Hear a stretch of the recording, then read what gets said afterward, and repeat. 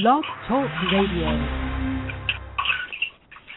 Welcome to Blog Talk Radio's Off the Shelf for this Saturday, November the 3rd, 2012. I want to thank you, as always, for joining us.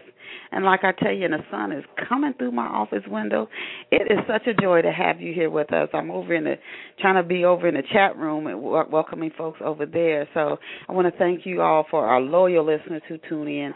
And we're headed into our 9th year. Every time I say that, that amazes me, especially when I think about how Off the Shelf got started. And our listeners' numbers just go up every week. So I really thank you. For those who have just tuning in to Off the Shelf for the first time, I always like to introduce myself. So I'm going to introduce, I'm your host, Denise Turney, and as I always say, I'm coming to you live from a city of brotherly love, the one and only Philadelphia, Pennsylvania. And again, I thank you for your support, and I encourage you, you just don't want to let another day go past without picking up a copy of Love Pour Over Me. Love Pour Over Me, that's my latest book. It's an inspirational, motivational book, but it really goes deep into relationships, particularly friendships. And I hear some noise on the line. I'm not sure where that's coming from, but particularly friendships. Love Pour Over Me really celebrates them as you get to meet Raymond and his friends while they're at college, and you follow Raymond and his relationship with this special woman in his life and his tumultuous relationship with his father as he grows up in a single home. And you can get Love Pour Over Me today online or offline at any bookstore, Amazon.com, Barnes & Noble, Borders, Walmart. If you don't see it on the store shelves, just ask the clerk for it, and they can get special order a copy for you. The lowest price I've seen an ebook is Amazon.com, and it's $3.03. This book is about 300 pages. I think that is an awesome price for Love Pour Over Me. Again, the lowest I've seen so far is at Amazon.com. And now, to the moment that you have been waiting for, let us go and meet our special guest. Today's off-the-shelf featured guest is a leader in the literary and book industries. He is the Chief Executive Officer of Pulse. I'm glad they reached out to schedule the interview because I never heard of this company before, so I'm going to learn something today. And about Pulse, it says it's a traditional publishing imprint committed to cultivating and promoting the works of authors from all walks of life. And so you sit back wondering, who is this amazing man? He is the one and only Marcus Harris. And you can check Marcus and Pulse out online right now, even as you enjoy today's interview. If you're an author, you're somebody who wants to get to know more about Pulse, a publicist, a book reviewer, or a reader who's just interested, and maybe one day you'll write a book yourself. You can check Pulse out right now while you listen to today's show, and it's www.pulsepub.net. That's PULSEPUB.net. As you continue to listen to it and learn and to enjoy today's featured interviews, you can hop right on over there. Welcome to Off the Shelf, Marcus. Thanks so much, Denise. I appreciate you having me on. And I'm excited. As I was preparing and researching for today's show, I said, "Wow, not an author." And last week we had a palmist on who has written a book. But I said, "Wow!" When we have guests where I can learn just so much, and I do learn a wealth of things from all of our guests. But when somebody's operating from a different angle, that really piques my interest. So I want to begin by asking, when and why did you found Pulse?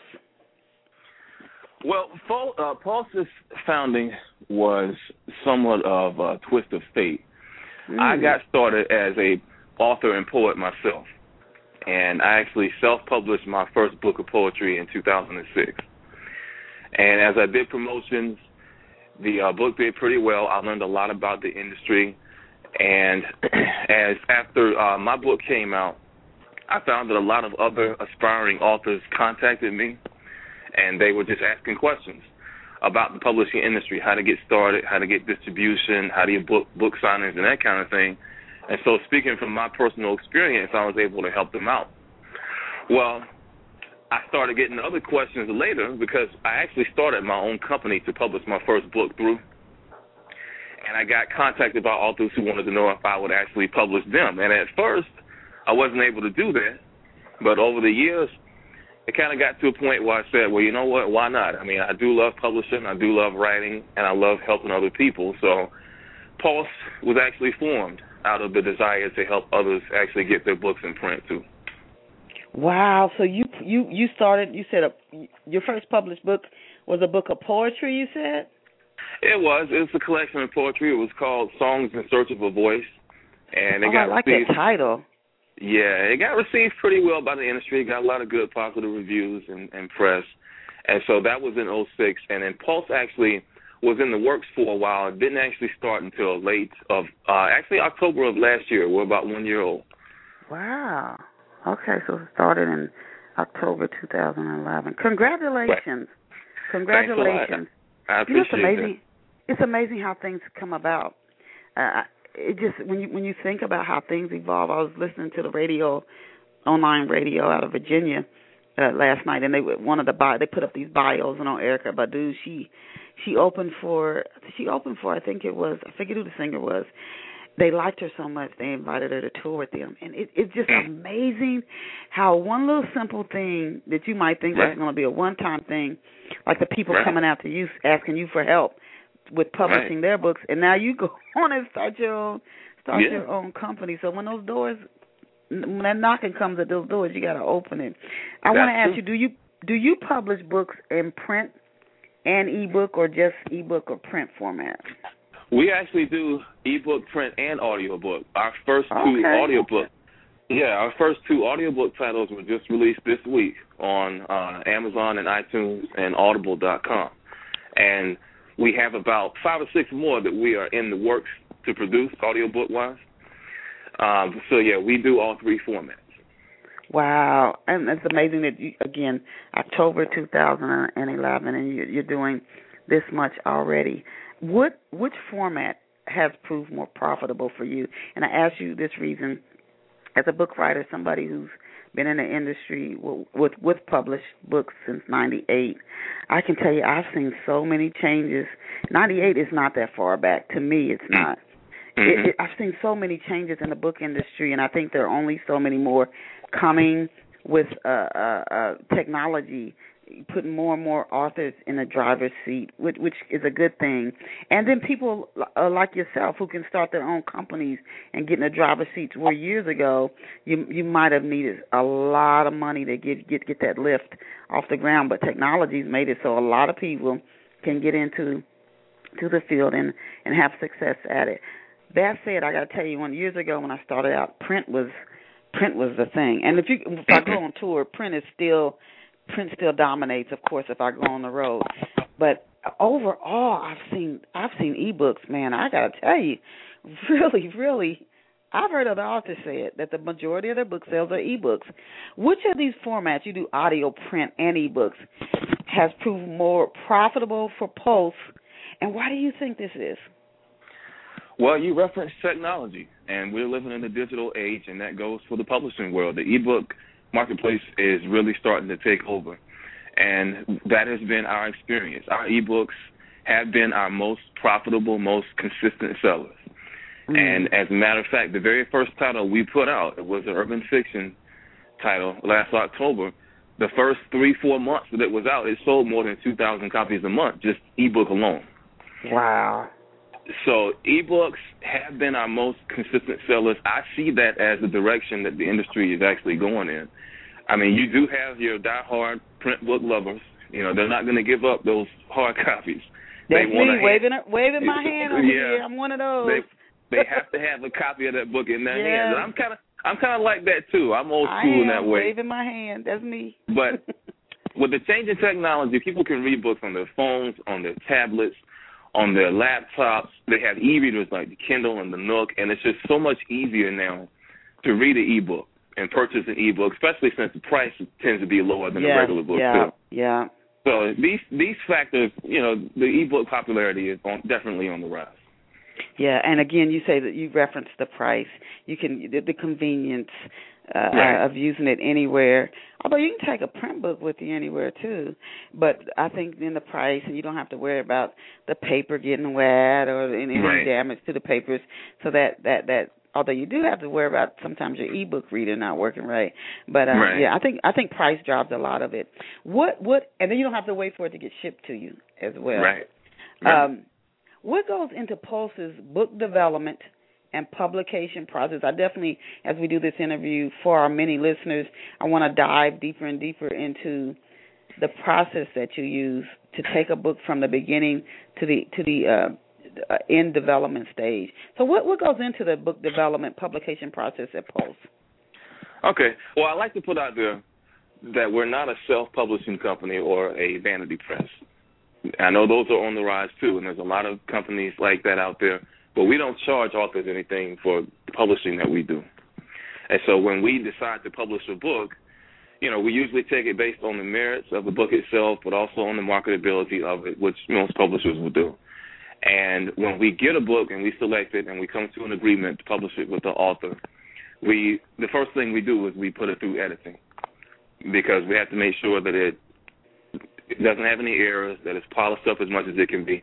However, we don't do we like to tell our authors that we're not going to change the story, and so we're not going to do a lot of interior content editing, especially if the story is strong enough by itself, because that's what drew us to it in the first place. So we like to preserve the voice, the unique voice of the author as much as possible, and most of the editing we do is just grammatical and copy editing. And so once we get that, we come up with a customized marketing plan. So we have different genres. So if it's Christian fiction, if it's urban fiction, if it's the general mystery suspense thriller, we know we're going to target particular reviewers. We're going to target particular media outlets, try to get interviews with certain hosts, and also target certain websites that will be best served by that genre.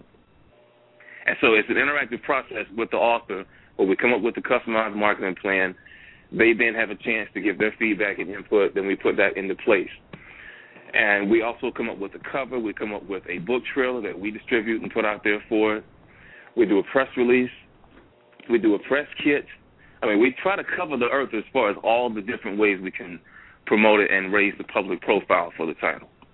Okay. And once the book is actually released, then we actually hope that the author understands that it's not our job simply to promote it. I mean, we're going to do our part on our end, but the authors have to understand you got to book your own interviews, you got to do your own appearances, because every little bit helps.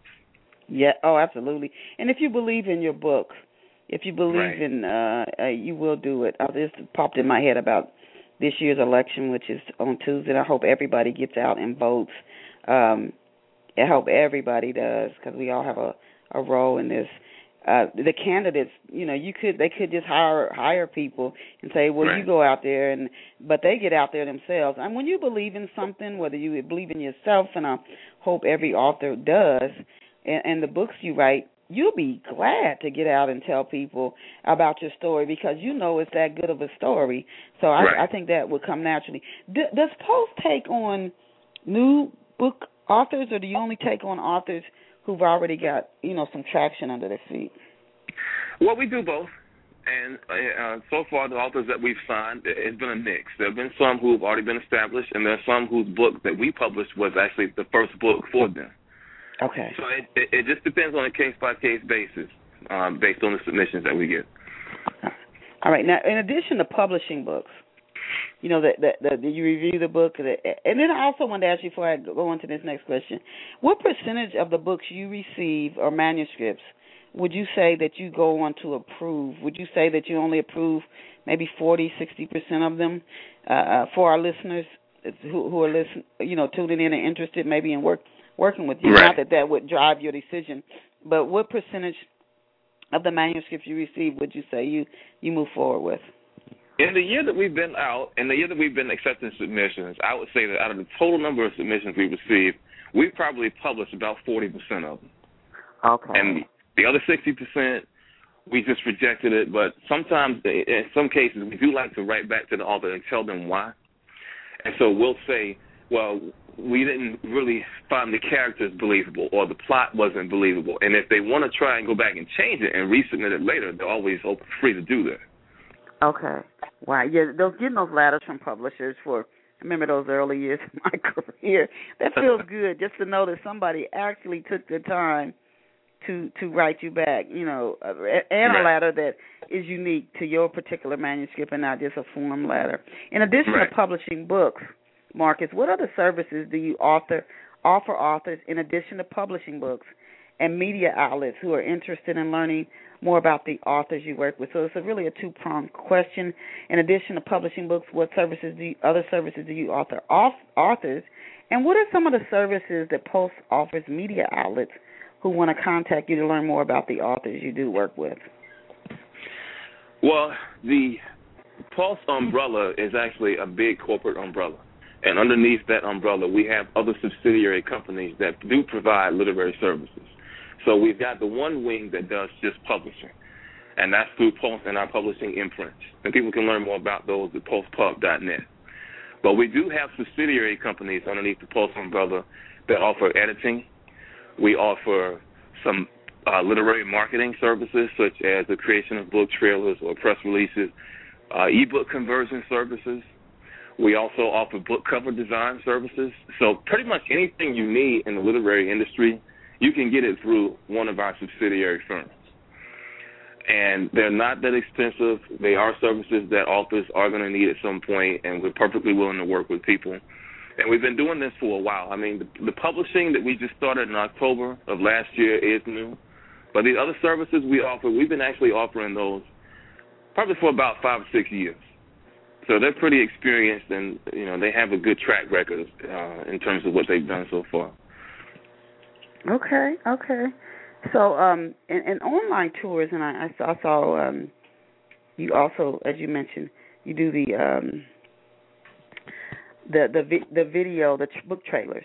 On an online tours have become increasingly popular, and I want to talk about your book trailers as well. But just for a minute, the online tours, like what maybe you are actually on yourself. People are just going online to do so much marketing and everything, and not just in the book industry, but the music industry. We see it with television, just about every industry. The election, people, they really are using the on internet as well. Do you track the success that you when you use these online media outlets, online social media, etc., to push a book? Do you track the success of these books for online tours and other online marketing methods you use?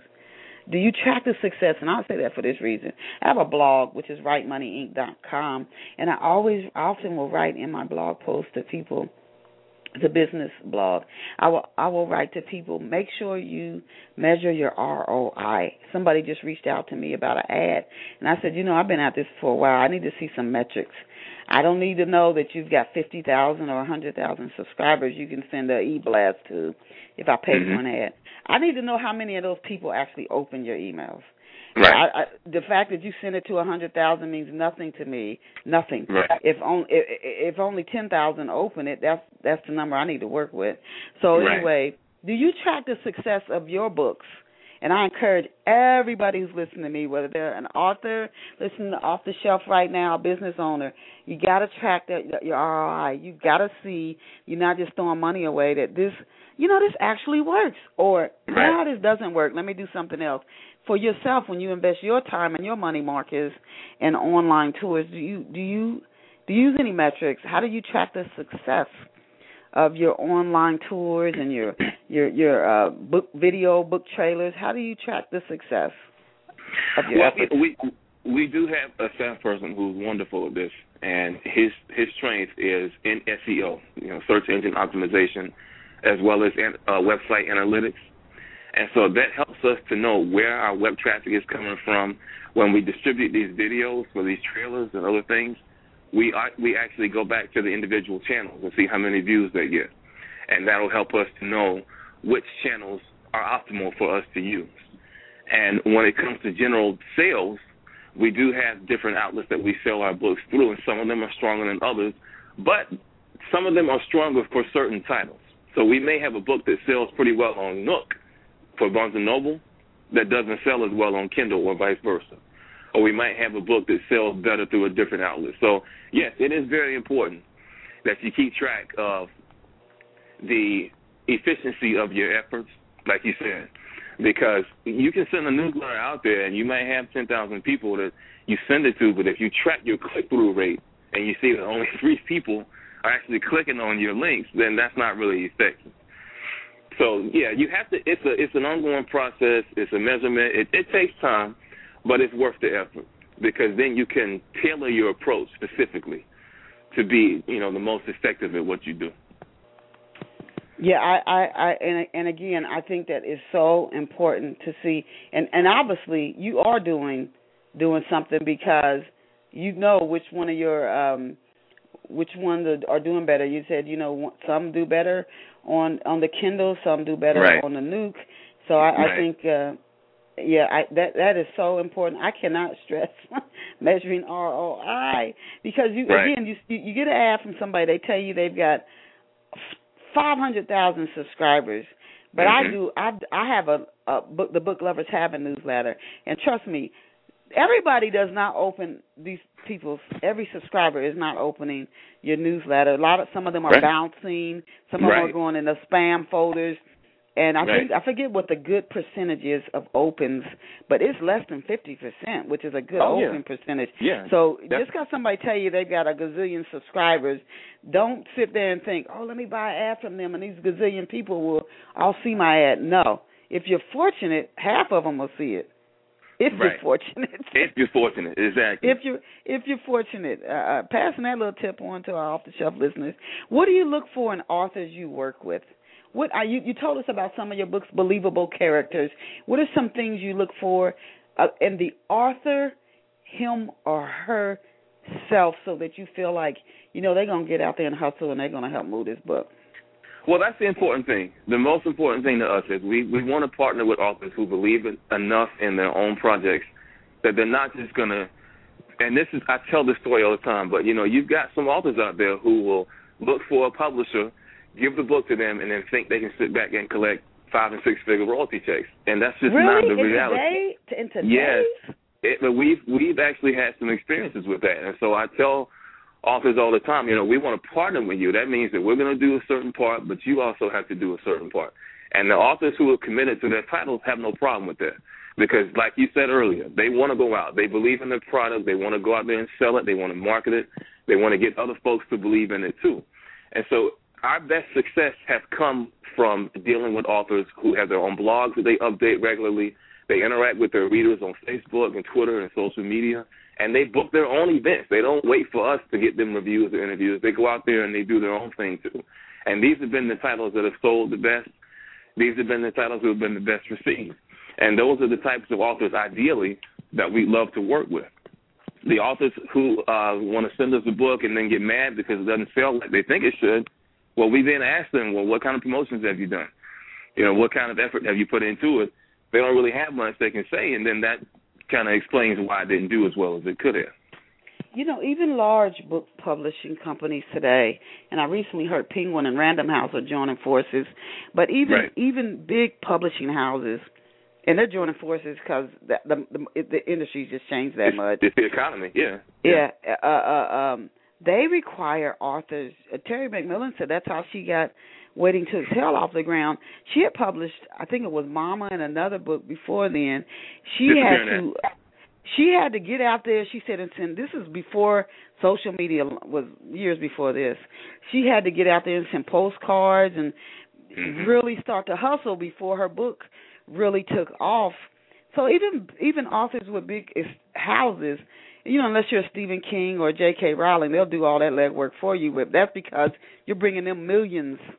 They don't mind. And a lot of folks, and I tell folks all the time, Terry McMillan, Elin Harris, John Grisham, Stephen King, they were self-published before they became before they had Simon & Schuster and big-time houses behind them. And the only way, like you just said, that they got those big contracts was that they were hustlers and they were out there promoting their own work. And a lot of folks don't realize major publishers aren't going to sign you unless you have sold a certain tens of thousands of copies of your book, because they want to know that you've got an established marketing base, which means that you already have a following out there. And that's going to make their job easier when they publish you. So you're right. It's very important for authors to go out there and do their own ground game, because that makes a big difference. It makes all the difference in the world. Yeah, I didn't know Terry was self-published. I do know she at first. She did her own thing at first. Oh, okay. That might be where she got the idea to send out the postcards. So she might have previously, had to get out there and hustle her books when she early. So that's where she. Right. So even if you go with a big publishing house, the point I'm trying to make is generally you're still going to have to get out there. I don't know where that mindset today would come from for an author. I know musicians, they get out there and hustle to get their stuff off the ground. I don't know where that would come from, where author says, okay, I've got a book publisher. Now all I have to do is write, and if my books don't sell, I'll scream at the publisher. All hands on deck. And I'll say this, Denise, I've had authors come to us, and they came from big publishers like Simon & Schuster and Random House, HarperCollins, and they said that even unless you are a big-time author, like a J.K. Rowling or a Michael Crichton or somebody like that, they're not going to put a whole lot of marketing push behind your title. They're not. Yeah, and so you'd be lucky. You'd be lucky if they'll book an interview or two for you. Yep. And so you got to be ready as an author. And then I forget who's a self-publishing author who sold millions of copies of her books. But she said that the reason she went with a major publisher, she spent so much time marketing and promoting. She said, I want to get my life back. That was Amanda Hawking. Yeah, she became a millionaire. I want to get my life back. I'm spending hours pushing these books. For authors who are interested in working with Pulse, We've been interviewing now for about half an hour, and their interest has peaked. They might have tried so many different publishers, Marcus. They might have been trying for years to try to get their book out there. They don't want to do the self-publishing thing. They don't want to have to track all their own book sales. They don't want to have to go out and get their own ISBN, their own copyright. They want somebody else to do that for them. And yes, they might market and promote the book, but they just don't want to do all that legwork. And so they might be thinking, you know what, I want to work with Pulse. How can they contact you and submit their manuscript to you for any? And are you taking manuscripts right now? We're always taking manuscripts, and we're actually very hungry for some right now. We started out getting a lot of submissions, and they've dipped down, so we're kind of wondering what's happening. But we'd love to get new material. So they can go to our website. That's the best way, and it's pulsepub.net. And they go to our submission guidelines page, and it's a very detailed submission guidelines process. We just want the first 3 chapters of the manuscript along with the synopsis. Once we review the first 3 chapters, we'll let them know if we want to request the full manuscript to review. And if we request the full manuscript, the whole process takes about 6 to 8 weeks to go through. And if after we review the full manuscript and we accept it, then we begin the publication process. But if they go to our website, go to the submission guidelines page, everything they need to know is right there. Okay. Well, thanks for that info. And they are accepting manuscripts to our authors who are interested in working with Pulse. No guarantees that your manuscript will be accepted, but it's definitely worth a try, especially if you believe in your work. Can you introduce our off-the-shelf listeners to some of the authors and their book titles that you've published? So we can go out and check them out and maybe pick up a copy of these books. Okay. Well, some of our earlier authors, the ones that we first released, are Cynthia White, and she was actually a best-selling author before she came to us. She's a big name in urban fiction. The 2 titles that we put out for her are Boss Bitch Swag and Forever Queen, and they have been 2 of our best-selling titles to date. Wanda B. Campbell also was a best-selling author before she came to us. She's a prominent name in Christian fiction. We put out Taylor's Redemption. And we are in the process of publishing Liberation, which is actually a prequel kind of novel for her. And that's going to be coming out in the next couple months. Wow. We've also got some newbies, some first-time authors, but their books have done very well, and those are Marielle Living, who put out Signs of the South, and we're actually about to put out her second one. J.M. Johansson put out a book called 27 Minutes, and that's actually one of my personal favorites. It's about underground human organ trafficking. Wow.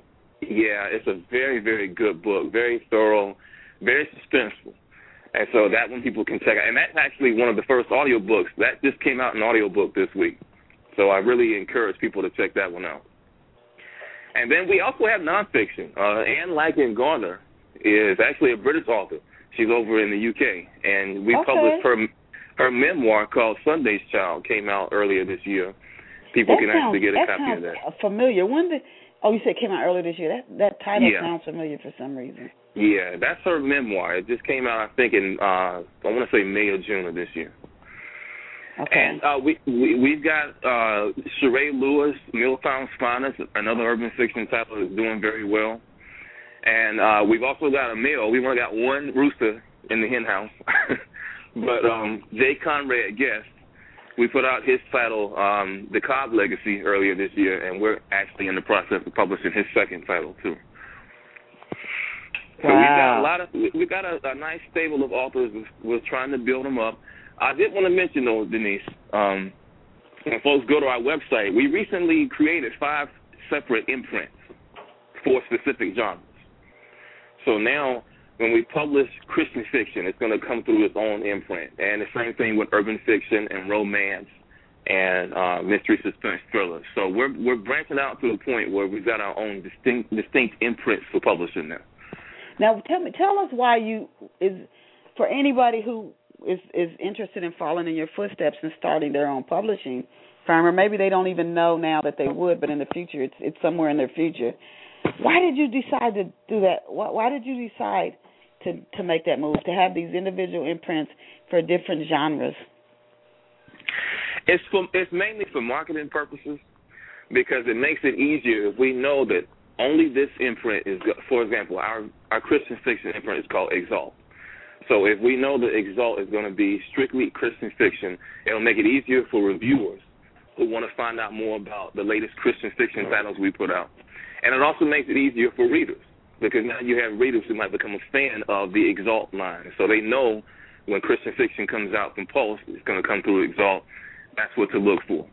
So it just simplifies things for us as well as for the people that we're trying to publish the books to. I've got to ask you, you have a strong business sense. Did you major in business or marketing in college? And is this your first company you owned, or have you owned other companies previously? I owned a marketing company before. We did marketing, but I actually, believe it or not, my degree is in pre-med chemistry. Wow. Yeah, I graduated from college with a chemistry degree focused on pre-med. I actually had planned on becoming a doctor, but when I got into college, my first love has always been literature. It's been like that since I was born. My mom said I was reading when I was 4, so I've just always been drawn to books. I've always loved books, loved the arts. But when I went to school, I had planned on going to school to become a doctor. When I was in college, that changed, and my love for literature got reignited. And so shortly after I graduated, I got more into the arts, more into writing, and then that's when I put out my first book, and that has led to, this with Pulse, with the publishing. Wow! So you owned a marketing firm. Where did you get that training? You majored in chemistry. Where did you get where did the business sense? I interviewed a doctor who has her own weight loss clinic. She still continues to work at the hospitals and clinics doing her OBGYN work, but she also launched her own weight loss clinic about maybe a year ago.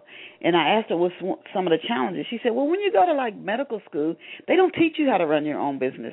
Even though a lot of doctors do go on and have a private practice, she said she found that challenging, how to balance the time and set your pricing and working with clients on billing and different things, and how can you, for what she does, work with their financial needs to help get them good results. She said she had to learn that. She's learned that along the way.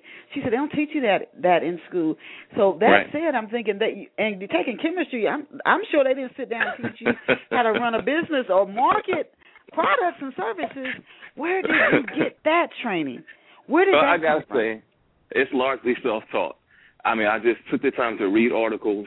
I consulted with people who are already in the industry, and I picked their brains to death. And I just asked them question after question, and I just learned. And I can't take credit for I can't take sole credit for anything I've accomplished, because I got so much help from people who dedicated their time and their energy to teach me things and show me things. And most of it was trial and error. There were some tactics that I tried that failed and some things that worked. And so over time, like you said with your friend, you just kind of learn what works and what doesn't. you modify your approach, and then you just kind of make it work for you. But I didn't take any classes on marketing or business or anything. Wow. This is all just self-taught information. Wow. And so you learned as you went. Another woman I interviewed, she said that before she launched her business, she really studied the market. I know before I became a full-time freelance writer, I really researched freelance writing, how to prepare, a lot of people, they hear these quotes, do what you love and the money will come. I don't completely agree with that quote. Me either. Or you hear, work in your field of passion, and it's like everything will just magically come together. Right. And a lot of people end up losing their homes and things because they keep waiting for this magic thing to happen. No, you got to get out there. You got to hustle. You got to study the market, study the industry, do some research, market research. And it's a constant learning process. And like you said, trial and error. You hit, you miss. You hit, you miss. You find what works. You measure your ROI, which is return on investment. You keep trying new things. What works, you keep doing it. Then when that shifts and the market changes, you move on to other areas. You remain flexible. Sometimes you work long hours, and then every now and then you give yourself a treat and a day off. But that's what people in business do. I don't know where these quotes that make it sound so magical. Do what you love and the money will come. I've been doing what I love for a long time. I still don't have $1 million from it. So, that you do have to. And I wanted to touch on that because a lot of us, I watch Restaurant Impossible. The guy asked him, why'd you start a restaurant? They have no restaurant experience, didn't study anything about it. He looks at them like they're nuts. And some of them are like almost $1 million in debt. So he's like, are you kidding me? This is a hard industry. Study the industry. Study it, and talk to other people. Even if you don't go take college courses like you didn't do, I think sometimes the way you learn might be the better way. Just get down there, hit the ground, and take off. And that's another way to learn. I highly commend you, and I can tell that you've done your due diligence, and I'm stressing that point because I hope off-the-shelf listeners who might be thinking about starting a business, quitting their job, starting a new business, which I don't recommend, if at the least start a new job while you're still working, or try to see if you can go part-time on your job and do what you're passionate about part-time until you really learn that and get it going, and then maybe leave your job. Get your bills paid down. Pay your bills down before you go out there launching out on your own. How do you see, Marcus, how do you see technology and digital books? We talked about this earlier. I'm just curious when I interview different people, how do you see this changing the book industry even more over the next 2 to 3 years? Well, I hate to say this because I almost sound like I'm shooting myself in the foot, but I think the era of the big publishing company is really starting to come to a close. I do too. And I think unless you're already there, like HarperCollins or Penguin and Random or some of these other ones that have been around forever, it's going to be very hard, if not impossible, to get to that point. And that's only because technology has given people the ability to shape their own destiny.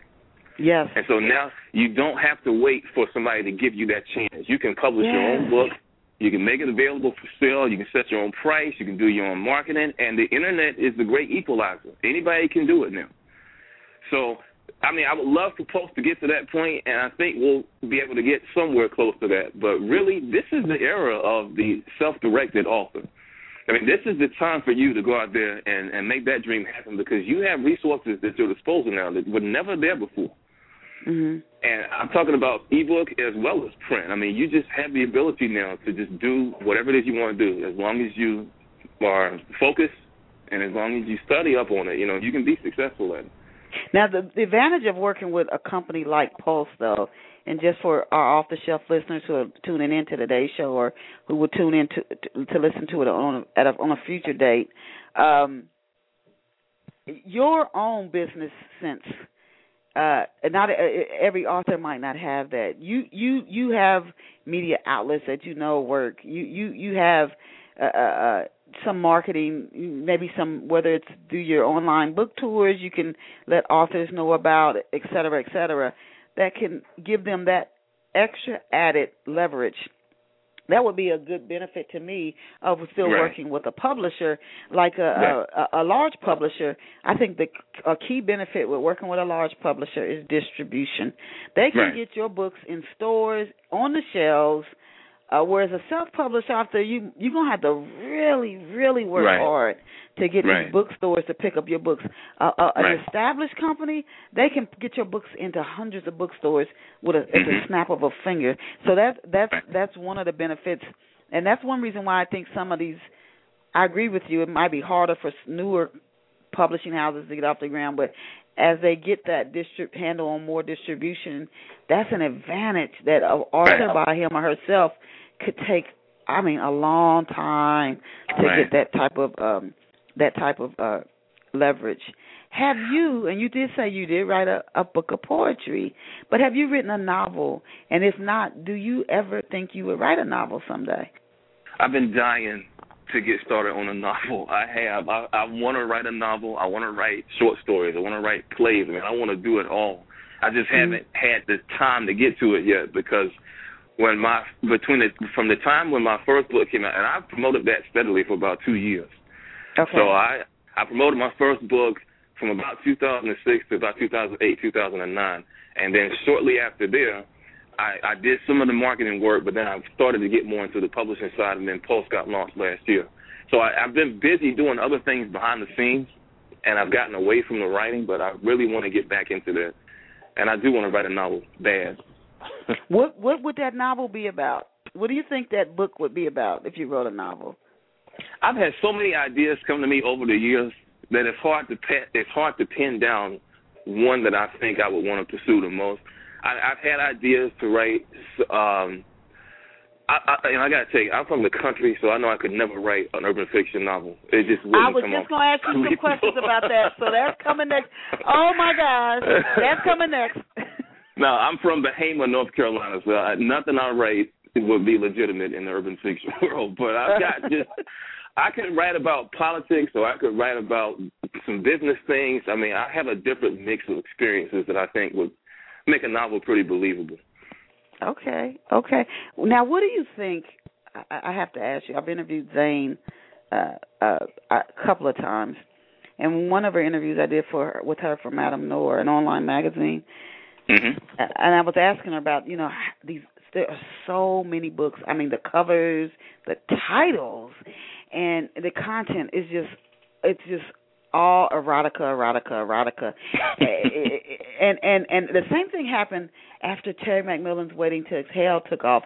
Almost every African American book cover had those same. They're not stick-looking characters, but their features aren't filled in on like when she had on Waiting. I saw so many books with that. So it's like when something takes off, I guess everybody thinks, let me jump on and write. How many vampire books do you see now? It's like, yes, people just start, it just saturates the market with these same. For African-American books, when I started in 98, you did not see these type of books. I'm telling you, they were not everywhere. Zane really kicked that off, and she said she said she never wrote a book just for sex. She said there's no story behind that, that's not what she did. I have never read any of her books, but that's what she told me. She said, and a lot of authors today, they really are using sex to really try to push books. Right. I would imagine that readers at some point are going to get just exhausted with that because you just keep getting so much of it.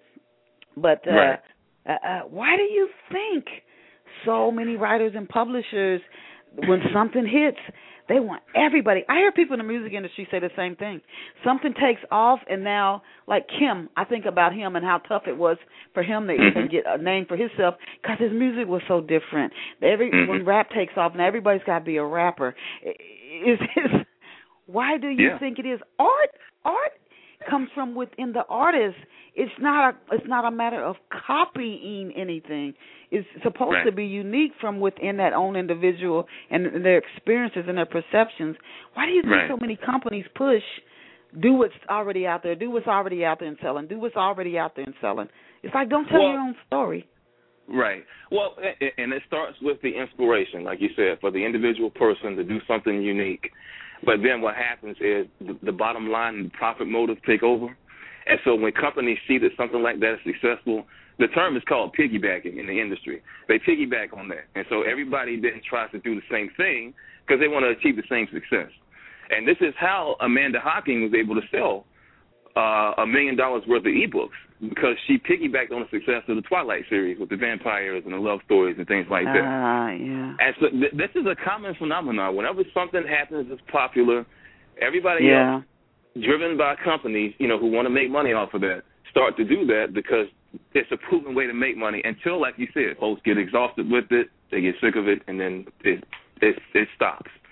But it tends to go in cycles. And so I remember back in the day, Interview with the Vampire was what kicked off the whole vampire thing. And that was back in the early 90s. Then the vampires genre kind of died down until Stephenie Meyer came back with Twilight and revived it. So it seems to me a cyclical thing. It'll be popular for a while, it'll go away, and then it'll come back. And it just seems to repeat like that. We find it in everything. Reality television is now popular. Oh, yeah. People are going to at some point going to become exhausted with it, and something new is going to come up. I mean, we see it in so many industries. I have ultimate respect for what I consider to be true, authentic artists. Whether it's selling a lot or not, they are going to be authentic, and that's what they put out. I'm thinking of music popped into my head was Prince. Right. Michael Jackson has his own. That's why he has his lasting power. Even though he's physically not here, who else sounds like him? I mean, he's got his own. He didn't copy anybody, as far as I know. So it does pay in the long run to just be authentic. What do you consider to be the top 2 challenges? As we come down to about the last 13 minutes of today's show, what do you consider to be the top 2 challenges facing the book industry right now? Okay. Well, I would say from a producer side, as a publisher, I think that the biggest challenge for us and for most other publishers, the main thing is going to be putting out quality work.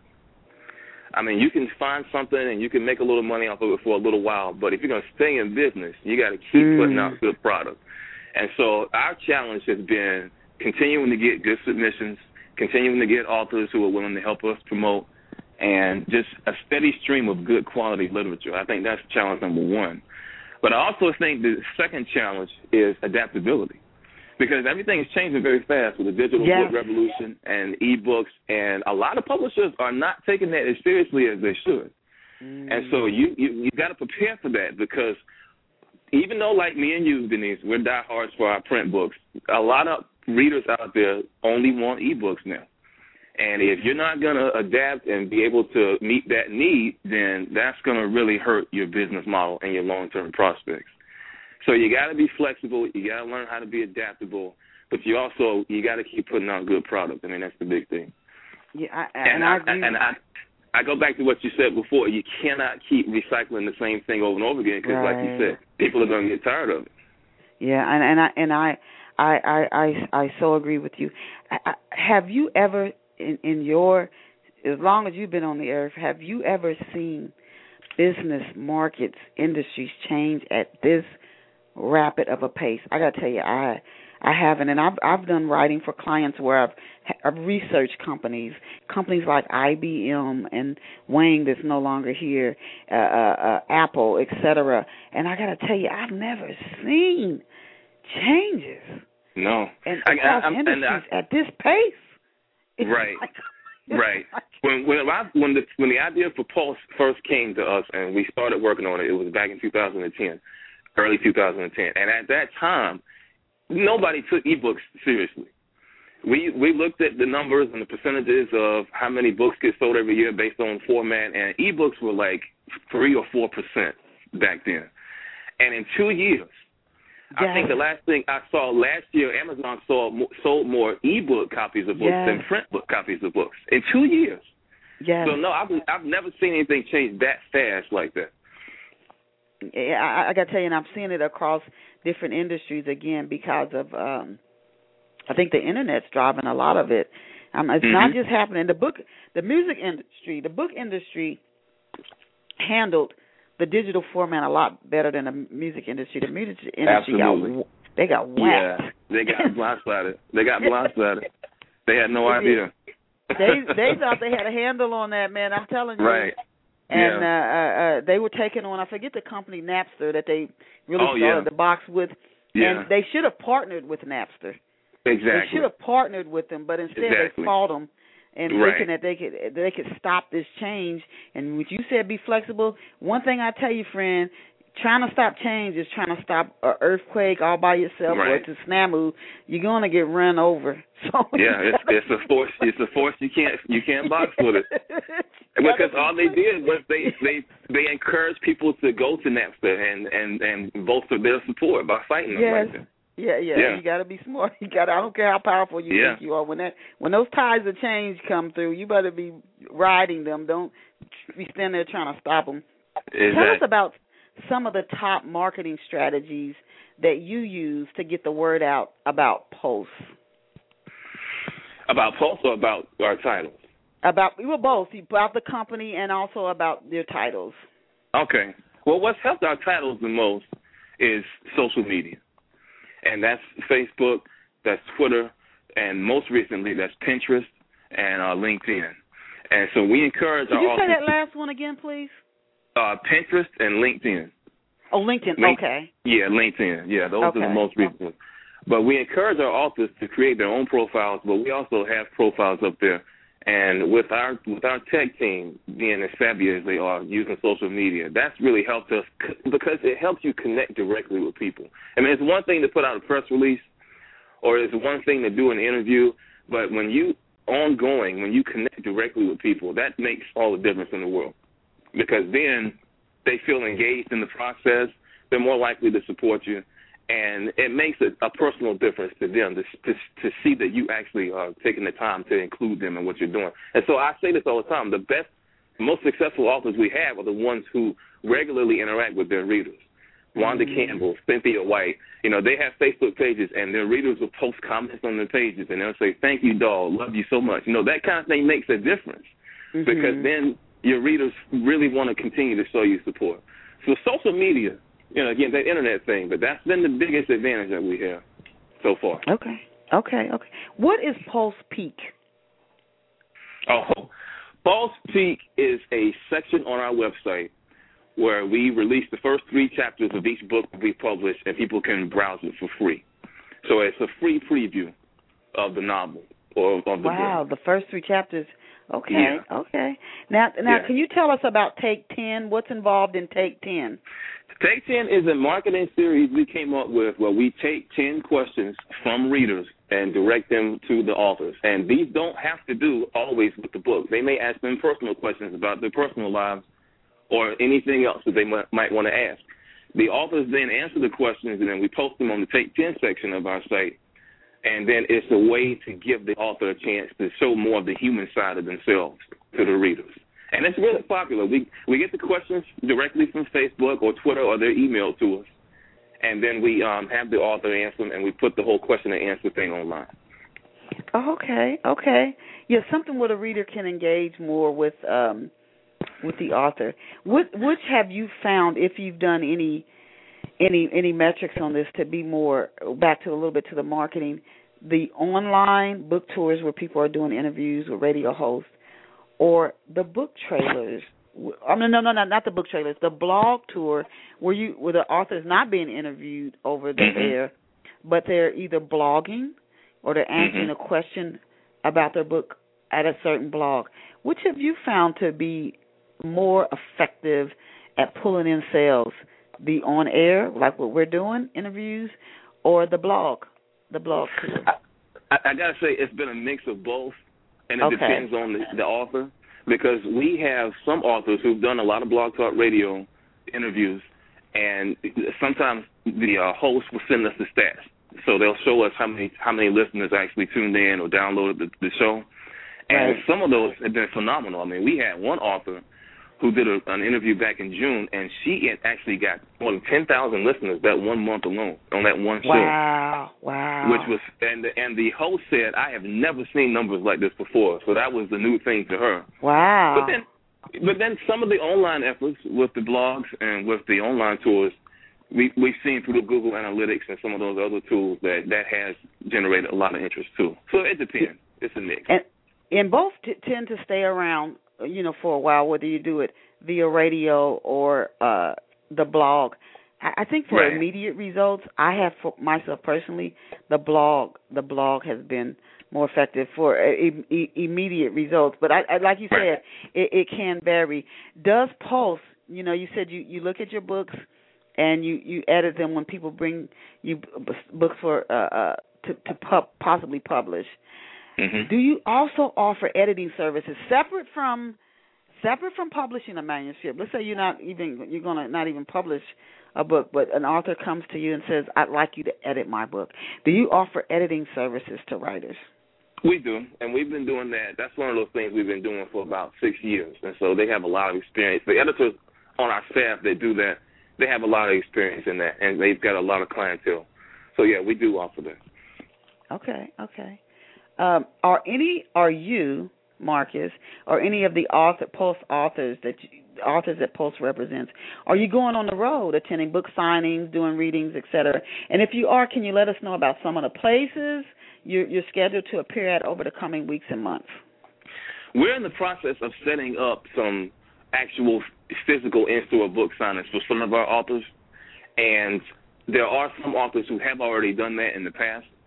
So the best thing I'd say is we have a media section on our site, mm-hmm. and in this section we have a list of all the media appearances for each of our authors, and it's broken down by their names. So if you just go to the media section of PulsePub.net, you'll get a chance to see. We're going to start posting upcoming signings that they're going to be attending. Yeah, and to our listeners, as we come down to the last 3 minutes, to our listeners, I just want to say that you will enjoy your visit. This site is intuitive, easy to follow. Again, it's PulsePub.net, PulsePub.net, PulsePub.net. It's easy to follow. They are accepting manuscripts, no guarantee that you'll be published, but it's worth a try. And they also offer writers editing services. How can off-the-shelf listeners get copies of your author's books, online and offline? Well, all of our books are available mainly through Amazon and Barnes & Noble, so they can go to Amazon and Barnes & Noble. They can get either a digital copy or a print copy. As I mentioned before, we also have a couple of audio books that have recently come out this week, so they can go to iTunes or Audible.com or Amazon and get those. And we have an online bookstore through which they can actually buy or download copies directly from our site itself, PulsePub.net. Okay. How can book clubs and other organizations, how can they get in contact with you and have one of your authors come and appear at an upcoming event? We have a book club page on our website, and it has our contact information. It's just info@PulsePub.net. But we actually offer special discounts to book clubs who want to purchase copies of our authors' books for their club. So if they just go to the book clubs page of our site, they'll see that there. Okay. Are you, and we know some of your authors are, but are you on social networks, Pulse, or you yourself as the CEO, Marcus Harris, are you on social networks? And if so, where can our off-the-shelf listeners find and connect with you online? Pulse has a Facebook page, facebook.com/PulsePub. We also are on Twitter. I think our handle is PLSEPUB. But if they look up Pulse on Twitter, they'll find it there. And I also have a Facebook page. I think it's facebook.com/Marcus J. Harris. But okay. I'm easy to find up there. I got to tell you, as always, the show went very, very quickly. I had a few other questions I wanted to ask, but we have run out of time. I want to thank Marcus. He's the CEO of Pulse. And that's a company, a book publishing company offering editing services. They publish books. They help the authors to market books. And you can hear his marketing and business savvy coming through. I encourage you to support them and their authors. Again, it's Marcus Harris. The name of the company is Pulse, and their website is PulsePub.net, PulsePub.net. And when you said Wanda Campbell, I said, wow, she is an established name. And so they've worked with some established authors, and also he's willing to take on new authors. And if you get that novel published, please let us know so we can let our listeners know to look out for it if you write that novel for yourself. We want to thank you, Marcus, for being here with us, and we thank our listeners here for being here with us. Please come back again every Saturday, 11 o'clock a.m. Eastern Standard Time, where we bring you more and more phenomenal guests, be they authors, publishers, publicists, editors, people who own small businesses. We put a lot of folks in front of you where you can learn, and as you continue to move your career and your dreams forward. They share such wonderful, wonderful advice, all for free. So please tell your family and your friends, book lovers, anybody that you know to tune in to Off the Shelf again on Saturdays, 11 o'clock in the morning, Eastern Standard Time. Go support Pulse, pulsepub.net, and pick up a copy of my new book, Love Pour Over Me. Thank you. As I always tell you, remember, you're so incredibly blessed. You are so awesome and so amazing. Go out and create a fabulous day for yourself. Bye for now. Marcus, I'll shoot you an email. Thanks.